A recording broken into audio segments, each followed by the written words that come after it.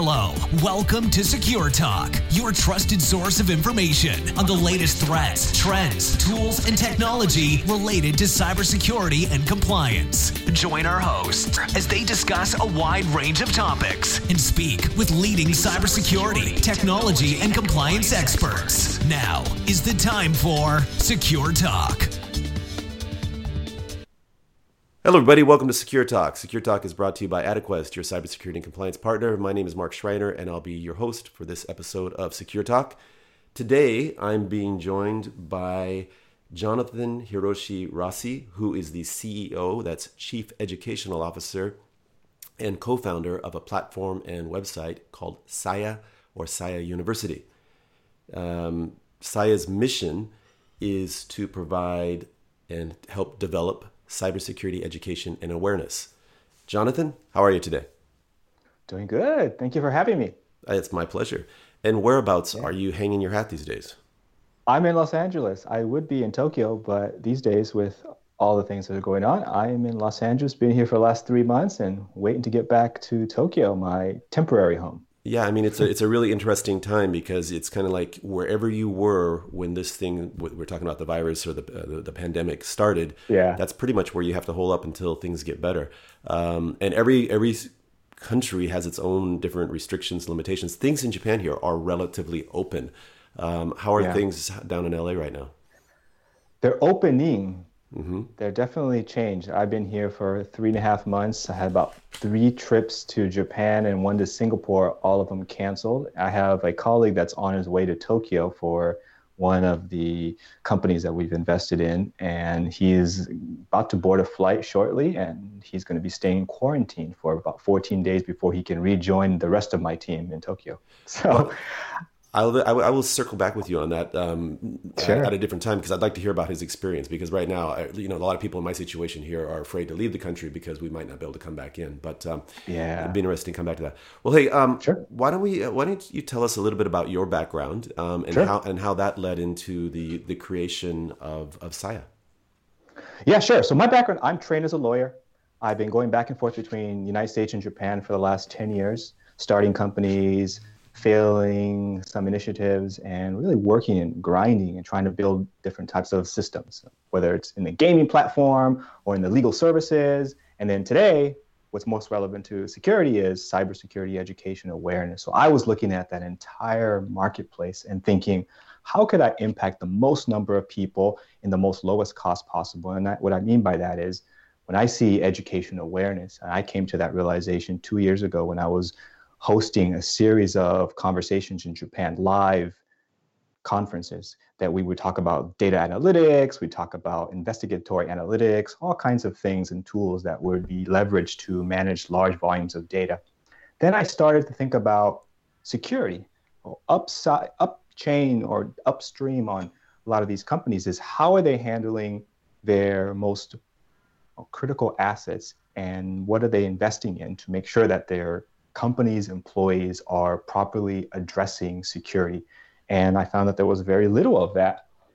And I decided that it was an opportunity for me to create a security awareness company that focuses on addressing really relevant content that was matching the environment of that community, whether it's a Japanese community or a community in Kenya. It's really trying to match the environment. I mean, about 80-90% of it might be universal, right? In other words, what I mean by that is everybody has similar experiences with their interaction with digital transformation, but there's that maybe 10 to 15, 20% that might be very different. And those 10 to 15, 20% is very critical. And so we looked at that and said, let's do something to address that. And let's reach the largest number of people worldwide.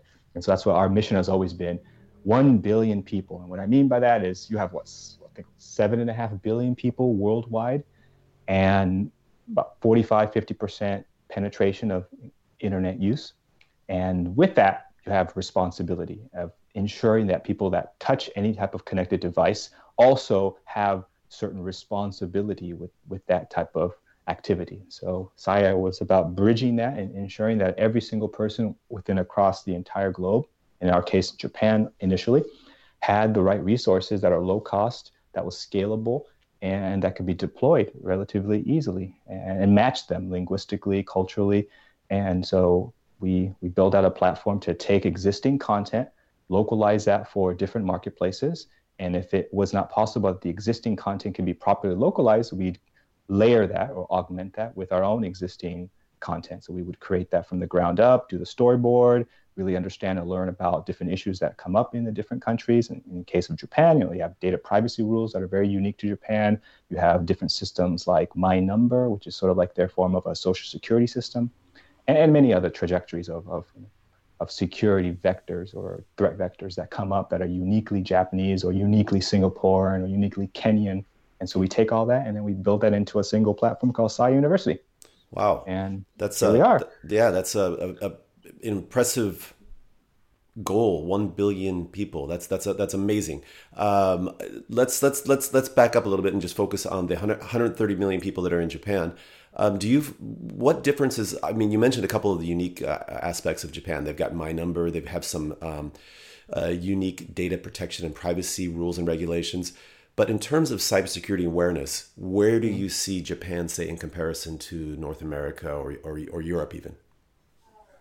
Wow. I'd say in respect to security awareness, woefully underprepared. Mm-hmm. And that doesn't necessarily mean that Americans are more prepared. Your everyday employee, and that's where we're looking at. Our focus is not IT. We're not training IT. We're not training people in the departments that are going to be building the systems or the technology stack and handling them from the technical perspective. We're looking at how does everyday employees across the entire enterprise, and even government employees, family units within a household, how are they prepared to address security awareness? If you look at people who are trying to attack all the malicious actors, they want to attack places that are easy to enter. And places that are easy to enter are going to be much easier in terms of resistance. That's much more simple just to penetrate through a phishing and then lateral their way in. Now, if that's the case, and if I was a threat actor, I'd say, well, the less security awareness there is, the better it is and success there is for the type of things that we do. So I'd say Japan is really underprepared, especially on the SMB side. I don't know what the numbers are. I haven't seen anybody look at what the penetration marketplace looks like for security awareness. I'd say it's very small. I'd say probably the large banks, some of the huge financial institutions probably have some degree of security awareness built into some of their arsenal. But so I mean, I can give you some anecdotal evidence. Yeah, absolutely. So, for example, I'm in Japan right now, as you know, and I would say just a rough guesstimate, maybe 20 to 25, 30% of the websites that I visit, Japanese websites, mm-hmm. are non-secure. They're not using the HTTPS. There's right. And which it's basically you're creating a website that could be a potential threat to your visitors by doing that, right? And then in terms of like the use of multi-factor authentication, I mean or two-factor authentication, many banks or financial institutions have some sort of system to do that, and they're actually pretty good about that. But when you go beyond that, in terms of just inside of companies and having, I was visiting a very large company, a couple, multi-billion-dollar organization recently, and we talked about the use of multi-factor or two-factor authentication for global admins. And they thought it was too troublesome to use that. And that's just kind of a standard practice outside of Japan. So I think there's, those are the IT people, but when it comes down to the people on the street, there's even less awareness, So I think you've got a big job, but like you said, a big opportunity ahead of you. Exactly. And it's very unique because Japan's the third largest economy in the world. It's very sophisticated in one regard, but also not sophisticated on another perspective. So I've saw that time and time again over the years. And those are the challenges. Now, a good parallel with that is in legal. I started off in my business career in Japan after law school, and eventually one of the first successful businesses that we deployed was a legal support services business in what's known as electronic discovery, e-discovery for short, in the United States. Now, a lot of Japanese companies over the last 10, 15 years have unfortunately been involved with major litigation in North America. And a lot of this has to do with compliance, not having the controls in place across their entire enterprise. And then they end up in a place like the United States or in Europe, and in my case, in the United States. and they get caught up in lots of multi-district litigation, government investigations, and massive amounts of fines, penalties, follow-on civil suits, which cost them billions of US dollars and even led to some people going to jail. Now, I'm looking at that, and this is still going on today. You have a lot of Japanese companies that have improved in their internal controls and compliance. But I would say we're in the same situation for security awareness, because Japan has not built in the right type of security protocols, specifically when it comes to ensuring that everyday employees, when you mentioned the website, and something as simple as that, are you ensuring that your visitors are protected? What about your employees, your subcontractors, your supply chain, upstream, downstream? What about your employees that are based in other countries? There was something that happened just a couple of days ago. A big automotive company just suffered a breach. I forgot which company. I think it was, I want to say, if I remember correctly, Honda. It was. One of their subsidiaries, Honda, right? Yeah. And Toyota faced something similar about 6-7 months ago. Their subsidiary, and I want to say it's Belgium, they had faced something, a business email compromise, essentially a phishing scheme, and eventually lost, I think it was some $37 million. And they had to report this as a public company. They reported this and said, we're still investigating it. And I haven't followed up on this, so I don't know what ended up coming of this, but I remember seeing that public report that they had to disclose. And this is massive when you think about how much money they're losing. Whereas if you just invested in just basic awareness and ensured that every employee in the company has both taken some of these courses or ensured that they have properly developed the proper hygiene. So there's so many different layers to this, and I would say a lot of it is not even done. So I think we can all agree that the human aspect is the biggest threat vector. I think something like 80% of all breaches originate from a phishing campaign, some kind of malware attached to an email, and somebody clicks on it.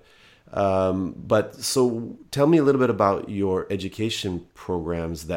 How do you go about creating awareness? And we can talk about Japan, or you can talk about other examples. But how do your courses look? What's the content like? Yeah, so the content is built around organizations to strengthen the endpoints, which is just a fancy way to say every employee who touches any network, from your mailroom to the boardroom. And the coursework, and I try not to use the word coursework, but for this lack of a better word, let's just say it's a learning pathway. And they have a number. Yeah, so the idea behind the courses is developing different learning pathways. And so every organization has to have a basic foundational knowledge of just the general threats that are out there. And so all of that is going to apply no matter what country you're in. And then with that, you would layer specific, either industry specific. So if you're in the pharmaceuticals, there might be very specific type of concerns they may have. And if you go even more granular, there may be certain policies that you can layer into some of the conversations and the learning courses that you build into that. So what we do is we start with basic foundation work. 80% of it is going to be the same, no matter what country you're in, no matter what language you're operating in. And then from there, we layer in, depending on industry, depending on threat vectors specific to that department, that are unique. And that's how we sort of built out each learning pathway. And we have different ways to have metrics so you can measure outcomes, because the goal here is to be able to shift and change behavior. It's one thing of just getting people to go and watch videos and then look at them and then learn. But how do you test that? And you want to have phishing campaigns. Do you have them where you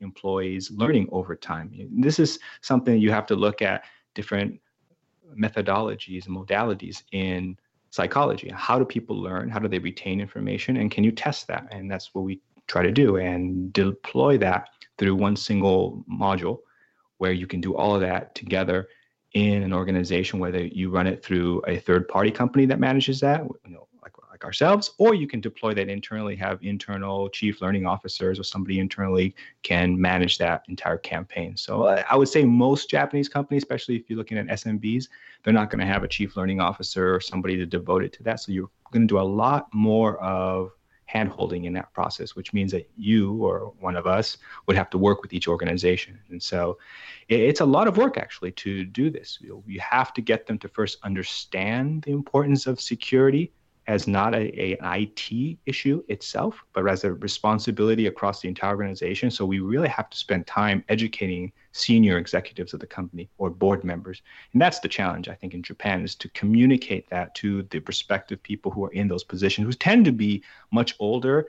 And in some ways, I would say, if to be honest, is often out of touch with the realities of how critically important security is. And that's the part that I think is one of the most challenging, is how do we communicate that effectively to the executives and do it where they can invest both budgetary monies and dollars into this, and then also ensure that the organizations within that company are dutiful in that process and make sure that we can actually do this properly. So yeah, it's multifaceted, to be honest. There's very few people doing security awareness in Japan, and it's a new booming field. And we're still seeing just the early stages of it. Yeah, I mean, you talk about some of the older people, and I'm not here to pick on older people because I'm getting up there in years myself. But in Japan, the government official who was appointed to be the I can't remember, Minister of Cybersecurity, after his appointment, he admitted that he'd never used a computer in his life. And I was like, well, that doesn't inspire a lot of confidence. Yeah, I'm sure he's a great administrator and he'll get stuff done. But it just kind of goes to your point. So let me ask you this: how do companies engage with you? I mean, what kind of a business model do you have to deliver your learning paths? It's a license agreement. We have a deployment where individual organizations would purchase a set of licenses, and they would use that depending on the number of employees that they have in the organization. And so we operate that way. That's generally for the security awareness education side. We also have our free learning path, which is a lot of our events that we do on site. So we invite them to seminars. We have public campaigns that we do regularly in Japan. Before COVID-19, we used to host these large-scale security awareness conferences, what we used to call SAYA Summits in Tokyo. We hosted one a few months back before the COVID-19 in Tokyo at the Tokyo American Club, where we had hundreds of people across Japan participate and outside of Japan. So we invite a lot of Japanese companies to participate and learn about what the threats look like and how they can build better defenses. And we invite people from the public, from the private, from government. Just out of curiosity here, you mentioned you had 100 or 200 people at this event in Tokyo. What was the profile of the people in attendance? Were these business executives, or were these IT professionals, or were these just general consumers? Who were they? There were a combination of business executives. There were a lot of people from compliance, people that were attorneys. And unfortunately, depending on how you look at it, it's understood sometimes as a compliance function. And that's, for good or bad, it is what it is. And so we have a lot of people coming from the compliance department, from chief compliance officers to individual attorneys that are working with a lot of compliance departments across Japan. So the profile was quite diverse. We have people that are working in the more early stage companies, tech companies. And so the goal with that, it was always, how do we expand this conversation outside of IT? I didn't want it to be an IT conversation. Once I start going to that, there's other formats, forums for that type of conversation. I went to a thing called Code Blue. I'm not sure if you're familiar with that, but it's like Japan's version of like a DEF CON. If you've ever been to DEF CON Las Vegas, and they have hackathons, they do red teaming and all that kind of stuff. And it's fun. I was there not too long ago, the last one they did. And that's not what we're trying to do. We're trying to engage with media, people in the communications, entertainment. We want people to talk about this so that everybody is aware of the importance of security, and that to make that into a mainstream interactive session. And that's what we do. And a lot of our campaigns, our public facing campaigns, is not really focused on speaking to other cybersecurity. So I like having that opportunity to speak to people that are outside. Like next week, I have a show that I'm going to be hosting, and we'll be inviting guests from Japan. And we're not going to talk too much about cybersecurity. There'll be a small segment of cybersecurity, but we're going to talk about Japanese ringi system. I don't know if you're familiar with that. I'm sure you are, since you're in Japan. So explain it for those that might not be familiar. The ringi system is a form of Japanese consensus building internally at a company. And it happens, I say, almost all the time in every single Japanese corporation where you have to go and build consensus within each different department. And you can do that so quickly, right? Yeah. If you have the patience and a couple of years. That's one of the I guess there's goods and bad sides to it, but when you first get here, it can be a little frustrating because things take a long time. Yeah, it does, and there's good things for that and bad things. And we're going to talk a little bit about the historical underpinnings of the Ringi Sho and the Ringi system, and that's going to be something we talk about in more of a general, broad, historical, intellectual inquiry. So it's going to be fun. But how does that relate to cybersecurity awareness? If you want to tie it back to security awareness, is sales into Japanese organizations. Or you and I are in sales. How do you sell into a Japanese organization? How do you interact with various different departments within the organization? Do you target the IT department? Do you focus on the executive? How do you get introductions to key decision makers within an organization? And as you know, Japan could be a very insular country, and it's not easy, even if you spoke the language, to penetrate Japanese culture, business culture. And so it really takes. Mm-hmm. Yeah, I'm sorry to cut you off. One of the things it's kind of difficult during this COVID time is that people, I said things are relatively open here, but for a couple months, most face-to-face meetings were discouraged. And in the US, I would do 90% of my deals without having met people face to face because, we do everything remotely. I mean, even if before COVID, I mean, you just do conference calls and you find out what the customer wants. You put together a solution and they're like, yeah, let's go with it. And especially in the cybersecurity area, because you're dealing with, in my particular case, I'm dealing with a lot of IT professionals. And they're just like, hey, man, if you can solve this problem, let's get on with it. We don't need to sit down in a meeting room together. That said, in Japan, if it takes, you need to have that face-to-face contact, typically, historically, to build the relationship. And you need to have several face-to-face contacts. And you might have to have, some meals together or drinks together to kind of accelerate that if possible. But during this time where people just aren't meeting, it's kind of, I feel sorry for business development professionals in Japan who don't have an established customer base. If you've got that established customer base, fine. They're loyal, they'll stick with you. But if you're just trying to get things going right now, it could be challenging. I got a question for you. How are you prospecting new opportunities? How do you do that in a situation like this, where if you don't have a customer base and you're starting and saying, okay, how do I begin? I can't meet them face to face. I'm going to rely on my existing network to get an introduction to a company. And let's say that was a target company you wanted to get an introduction to. How would you start? Yeah, so I know this podcast is about cybersecurity awareness, but you ask an interesting question. And what I do is I tend to focus on a very small niche, and I work with a lot of foreign multinationals who tend to even if their country managers are Japanese, they tend to be a bit more progressive, or that's probably not the right word. Maybe they're more international in terms of their customs and business acumen. Okay, and I have a pretty extensive network in Japan. I've been pretty active in the ACCJ, which is the American Chamber of Commerce Japan.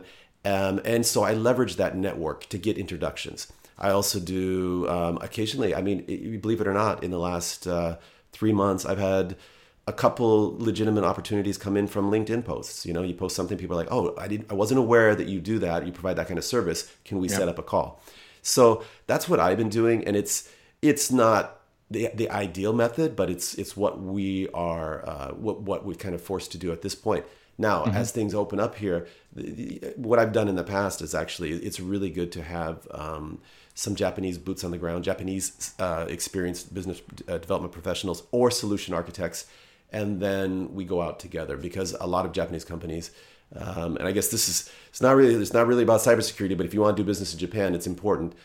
Japanese business people, they might love your product and service, but they really feel more comfortable if you have a Japanese project manager, or they know that you have a Japanese colleague on the ground here that they can communicate with, oftentimes. So that's kind of the strategy that I've used in the past, is, I get the meetings, but then I bring in my local solution architect or project manager, etc. I don't know if that makes sense to you.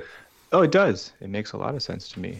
We do all of the above. So you want to take it back to security awareness. So how about we talk about, there was an interesting report that came out published by the Ministry of Communication in Japan. And they published a report back in 2016. And in that report, it said Japan had faced in that year, 2016 or 2015, depending on which year they were looking at for this report that came out in 2016, is they had faced 128 billion incidents of cybersecurity attempts. Whether they were successful, that wasn't the point of the report. The report really wanted to highlight the vast amount of security attempts, the billions of attempts that are coming at them from multiple sources, right? These aren't just hackers sitting alone in the basement. These are organized. So what was interesting about this report is that it was looking at all the threat vectors and how much cybersecurity incidents, not necessarily incidents, but I would say the way they characterized it was there was over 126 billion cybersecurity attempts in Japan against critical infrastructure, against the entire country. And what was fascinating about this is not necessarily that this is happening, but we all know it's happening. The companies in Japan, they know this is going on, but what are they doing to ensure that they're putting the right it's challenging because you can rattle off all kinds of things like this and say there's all these security issues in Japan, one company after another getting breached. It's how do you translate that into action in the right places? And that's the issue. We're always trying to look at communicating to people. I think one of the challenges is you touched on it earlier is a lot of organizations and the people in those organizations view cybersecurity as an IT problem. And so they'll be willing to throw money at IT solutions. But, you could have the best firewalls, you can have the best threat protections, threat detections, intrusion detection systems, security operations centers. You can have all that. But if your employees don't have, understand basic email hygiene, right? If they're clicking on links that malicious links that are sent to them, sooner, that's going to open up the door. And so, I really think that's this whole technology versus education discussion is interesting. And I think, that needs to start, like you said earlier, at the C-suite as well, where the leadership understands really what is cybersecurity and where does it start. And basically, I'm taking a course right now, an online course through Harvard. And they make it very, very clear that cybersecurity, that is every person in the organization is responsible for security and cybersecurity. Being aware, and then reporting. That's another thing in Japan. What are your thoughts about if somebody makes a mistake? Are they encouraged to directly report that? Is there a high degree of transparency, or is that something that needs to be fostered? Okay. Both. You need a culture of reporting, but you also need the legal regime that ensures that companies have to ensure that they report. So let's say you contrast that with the United States. The United States has a breach notifications across almost every state. For a company, those are challenging. Right? It could be onerous and expensive because now you have to deal with every single state. Every state's going to have different breach notification rules. You have GDPR in Europe, you have CCPA in California, and every different country may have their own. Japan recently just passed and amended their APPI, their data privacy rules. And what you need is multiple things in Japan. You need also the right type of legal regulatory regime that, one, has teeth and that's enforced. And then you also need to foster an education within the organization to ensure that people do what they should be doing. And so it's multi-pronged, and you have to start even with beyond the organization. You have to build the right kind of cultural importance of education around security. I would say starting from a young child, every time a child receives a device, there should be with that corresponding conversation that they have to treat that device with the proper type of etiquette. And that is a critical function of what we also are doing too. We have a lot of conversations around family safety and children online security. How do we do that? We're not just focusing on just the corporate safety and security. That's more of, they're incentivized because they want to keep protections around their trade secrets to ensure people are not stealing. That's fine. Yeah, and you have that. But what about when you're looking at the crown jewels of the home? I'm not talking about your children. You're talking about your family's information. Those are also just as important. I know so many parents that are like, how do I put parental controls on these devices, and what's the best way to do it? What are best practices? And it's like a lot of times you get together with other parents and we're all comparing notes, how many hours of screen time? How do you make sure, how do you track where they go? Do you, and all that kind of stuff. So sorry, I cut you off. Please continue. No, that's very important. How do we make learning paths around that? And so we're storyboarding a couple of videos and different discussions around how do we make compelling, short, informative videos for Japanese that really engages families, mothers and fathers and children to treat this as the most important thing that they should be doing. So that part is hard to do because it's trying to take sometimes complicated information and making it simple and engaging. And so we're doing all kinds of different things to do that. And we want to engage and listen to see like what works and what doesn't work. And that takes a lot. It's very important. So, hey, you've shared a lot of interesting information. If any of our listeners wanted to find out more about your platform, where can they find, where can they go? Well, they can go on LinkedIn. We do a lot of work on LinkedIn through the Saya University page. They can contact me, Jonathan, at the Saya University page directly. They can contact me. We do a lot of content marketing. I recorded a live stream earlier today with a cybersecurity expert in Sierra Leone. I'll be doing one next week with Singapore. So I produce, and all of us at Saya produce lots of content, both in English and Japanese and Spanish. And so they can find us somewhere online. I'll put some links. We're always below the podcast. But go ahead. Could you just spell out your URL for everybody? Sure. It is Saya, S-A-Y-A, university.com. There's a English version and a Japanese version. Perfect. And we also publish a lot of written content on all kinds of things. We just finished up a 3-part series on phishing. And so. Excellent.